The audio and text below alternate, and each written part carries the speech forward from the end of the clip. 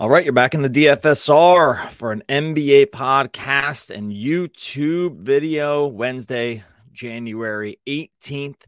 Coming at you on a packed Wednesday of NBA action. 9 games on the slate here today, as usually the case with the NBA on Wednesday. They've gotten the schedule sorted out a little bit better where it's not piling on every game on Wednesday and no games on Tuesday and Thursday, which it seemed like it had been the case for quite some time. Things do start to normalize a bit. One thing to know about this slate, 7:30 start instead of 7.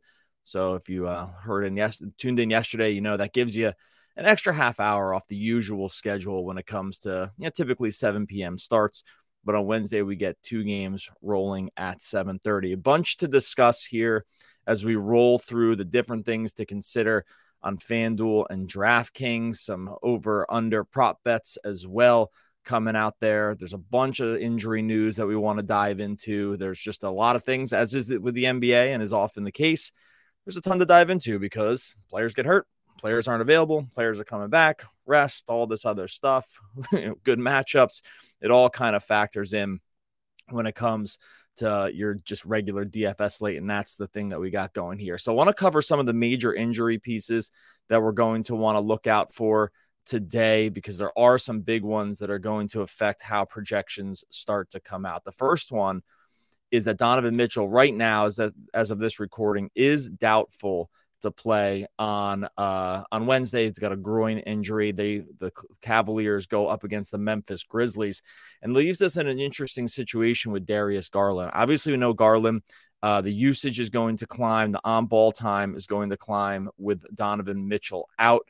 Right now, he's coming at 8,000 on FanDuel, looking like a pretty good value. It gets a little bit closer on DraftKings, where he's 8,100, though you're going to probably want to consider him there as well. The major thing to think about with this matchup specifically is it's not exactly the best matchup in the world. They're going against the Grizzlies. The Cavaliers are -7.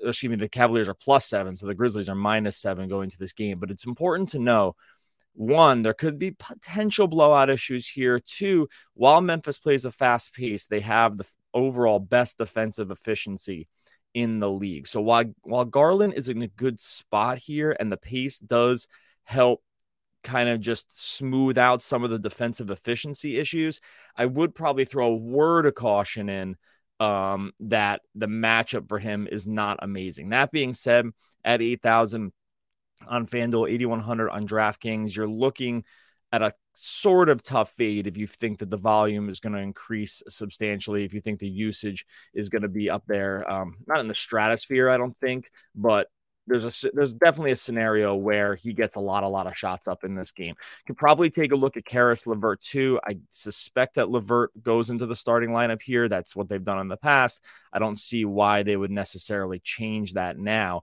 They do have Ricky Rubio back, but he's been on a minutes limit as he comes back from his knee injury in the offseason. So only other little bit to note here, Darius Garland, 30% usage percentage when Donovan Mitchell is off the court this season. Easily the highest in the team. Jared Allen does see a bit of a usage uptick as well. So Garland, we're keeping a word out. Like I said, Mitchell is doubtful right now. Usually you don't usually go from doubtful to playing. So I think we can trust that he is going to be out of the lineup tonight, and that's going to put Garland in a really good spot.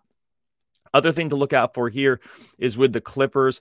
It does not look like Paul George or Kawhi Leonard are going to be going in this game. The Clippers are on a back-to-back. Obviously, as has been the case for most of the season, when the Clippers are on a back-to-back, these guys just don't play.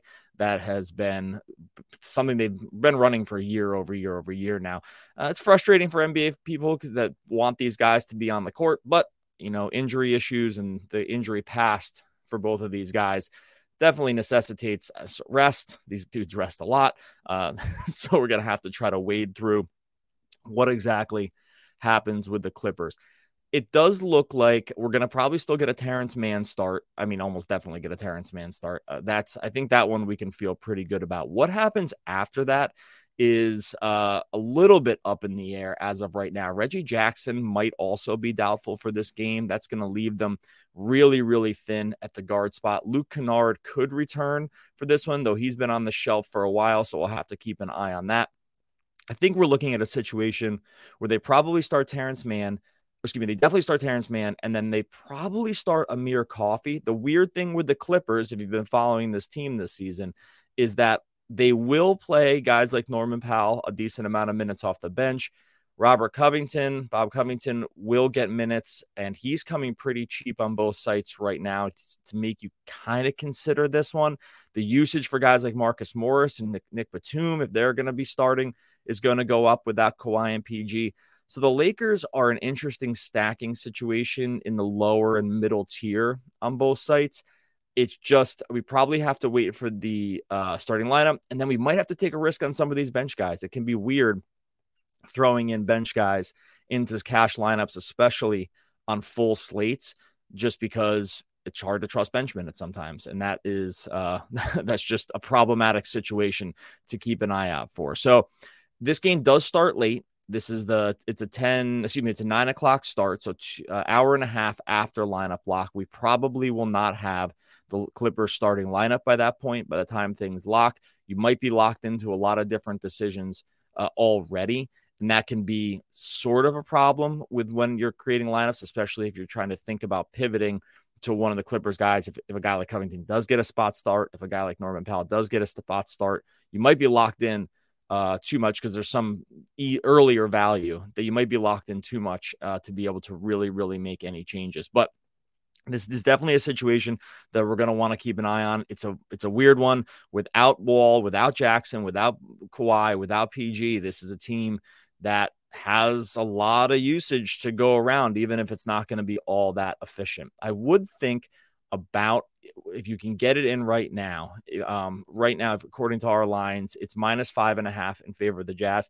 I'd probably think about putting a bet in on that one. If you can get the 5.5, we have the Clippers coming in at only 103 total right now. That's down significantly off the -11. If you take a look at our site over at dfsr.com, which I failed to mention to begin the stream. If you take a look at DFSR, we have all of the bets up on our betting page, all the lines, all the over-unders, and you can see where it's highlighted. This is where we're going to try to get value. You can see it's 103.7 for the Clippers total right now. That's significantly under the 111. Still waiting on injury news. Maybe the number ticks up after we run another update on some of the usage, but worth taking a note that I think that the Jazz are in a really, really nice place where it comes to this money line, where it comes to the over under, probably looking at an under on that one, and where they are with the points and covering that 5.5. All right. Rolling through the rest of this slate, another one to keep an eye on here. And this isn't an injury piece, but it's just general note. LaMelo Ball continues to be way, way too cheap on different sites. Coming from a guy who has a LaMelo Ball most improved player bet going in the season, that is not going to get there. I thought the reasoning at the time made a lot of sense. He stood to see his stats increase without Miles Bridges there, heading into his third year. Is a lot of time when a guy like this makes a leap. I think all the thought process was correct, but honestly, a lot of that stuff has been correct. Like his shots are way up. He took 17 shots a game last year, 20 this season, 20 points a game last year, 24 points this season. Assists are up, rebounds are down a little bit. So I think the process on that was actually totally correct. It's really actually played out exactly as I thought. What has not played out particularly well is the Hornets completely stink, and there have been other guys that have just made leaps, like Shai Gilgeous-Alexander specifically, who's in the running or is in the lead for most improved player. Is OKC's better. His stats have been sick, so I think that's fine. But I do think the LaMelo piece is playing out pretty much along the lines like I thought it was going to be, bringing in Steve Clifford, and his price on both sites just has not really come to match what the production is. They've been playing in major minutes. He's played 38 or more in the last 3 of the last 4 games. So the training wheels in terms of the minutes are completely off now that he's fully back. I mean, he's been fully back from injury, but now that they're just running him major minutes. So I think you're not too worried about that. He's running major minutes even in losses. So I think you're not worried about that either. Gets a great matchup here against the Rockets. This game has a 233.5 237 over under. That is the second highest of the slate behind only the Lakers and the Kings. I think you're just fine running LaMelo Ball basically in every lineup. If you take a look at where our projections are coming in on a guy like LaMelo, you can see that he's in 100% of FanDuel lineups as of right now. If you scroll down here, you can see right now it's got stacking Garland and LeVert. We'll see if that sticks. I think it probably ends up staying probably pretty close to that, but you can see LaMelo Ball is in 100% of lineups. We have the Clippers stack in FanDuel lineups right now. I'm not positive that one stays. In some of these other power forward and center situations, I think you're gonna see that shift around a lot. But I don't think a guy like LaMelo at 9.6 on FanDuel is going to move that much. He's 9.6 on DraftKings as well. He's in 100% of lineups there too. So LaMelo Ball remains way too cheap. I think you're going to see him as a chalk play. The floor is super, super high. And that's just the exact kind of situation that we're looking to grab when it comes to DFS value. The props on him, I'm not sure I totally want to go there yet, because I always just get a little worried about blowouts, but that's not going to be the case, I don't think, with the Rockets. But the props are coming up are a little tighter when it comes to LaMelo in terms of that, as opposed to just straight up DFS value. Let's roll through a couple other situations that we're going to keep an eye out for Wednesday. Obviously, all of these projections and bets and totals are available at DFSR.com, Daily Fantasy Sports Rankings.com. So you can make sure you go check that out. A few other pieces that I want to keep an eye on tonight. Guy that's really been climbing in terms of overall production is, we have mentioned Shai Gilgeous-Alexander, but Josh Giddey over the short term has been pretty darn amazing. He's put up, he's been playing more minutes, so he's played 35 and 36 in 2 of the last 4 games. You like to see that. The points, he's 20 or more points in the last 3. He's close to averaging a double-double in that time period, and he's definitely a triple-double threat waiting to happen. Giddey's price has climbed a little bit here. He's up to $7,900 on FanDuel. The price is cheaper at $7,500 on DraftKings, and I think that's where you're really going to want to probably hone in on playing him on this slate. He gets a matchup against the Pacers. Obviously, they did get Miles Turner back, which makes you maybe a little more worried about Giddey stuff around the rim. But the Pacers on the season, they're 24th ranked in defensive efficiency. They're playing without Halliburton here, but this is still a team that is 4th overall in pace. So I like a Giddey. I even like a Giddey and SGA pairing on this slate, because I think that's going to give you a high floor. OKC, I think we can consider them out of the tank too. They've been just too good over the course of the season to really be considering a tank. So that's kept the Giddey and SGA minutes pretty high. You have to like that just overall total thin spread at -4 for OKC. I definitely want to get Giddey in there, just because the floor and his projections are always going to be high, because he's not going to be scoring dependent. It's not the same for SGA. He's got to really, really hit it at volume, especially if Giddey is on the court with him. But that's definitely a situation that I want to have my eye on. Other pieces to just keep an eye on. Obviously, going the other way in that game, the Pacers are still without Halliburton. We've seen the minutes kind of all over the place for these guys. TJ McConnell's coming off an absolute game of his life. So it's a little trust, and he's still going to come off the bench. So I think it's a little harder to trust the guard play from the Pacers' point of view. But definitely a game you want to probably have your eye on, just considering that total is 240.5. And the Pacers have shown the ability to get guys there at their different price points.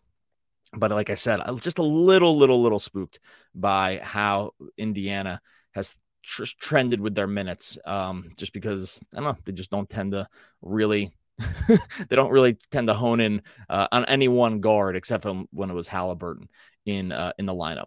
couple other games to keep an eye on. Denver is on a back-to-back here against the Timberwolves. There are injury considerations for this game. Rudy Gobert is currently questionable. If he were to sit, we're probably firing Naz Reid into every lineup. Reid obviously is the clear just one-to-one analog for Gobert when it comes to those minutes. Well, he's only 4,800 on DraftKings. He was dealing with some injury issues, but he's off the injury report as of right now. So I think we're in a good spot with Naz Reid if Gobert were to sit. This news is probably not going to come in time for lineup lock, although it would be really, really nice if it did. I take it back. I guess he is questioned. Naz Reid was questionable, but no, excuse me. Gobert's questionable. Naz Reid is not questionable. So I think we're not going to probably have the news in time. That would be one that you'd love to be able to keep your powder a little bit dry in lineups, just because Reid would have tremendous upside at 4.8K on DraftKings, but it just might be tough to have enough lineup slots open by the time that news were to come out. And then on the other side of that game, Denver is a -8. That would suggest they're probably full strength here, but I would worry that Jamal Murray is questionable on rest with the back-to-back. It's going to put us in a weird spot with him. I don't know if Bruce Brown would end up being a tremendous value, just because his price is pretty much, I don't know, it's tended to even out in terms of where he's landed, even with Murray in and out of the lineup.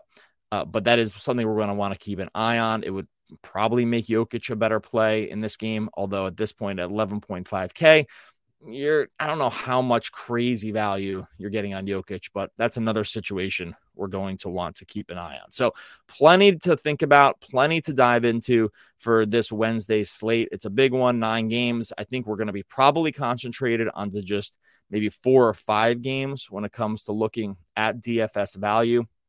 There are some other injury pieces still hanging out there early on here on Wednesday. But overall, I think we took a look at a high level of the stuff that you're really, really going to want to focus on.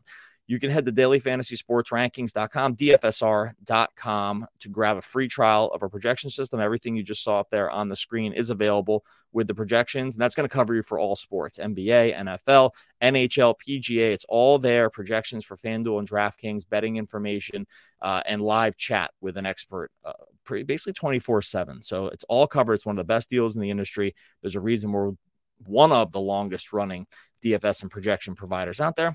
Offer a good product, deliver on that product, and that is the thing. So DFSR.com, and make sure you subscribe over to the YouTube channel as well if you're watching it there, and put the link for DFSR.com in the show notes. We will be back again later in the week talking more FanDuel, talking more DraftKings, talking more NBA.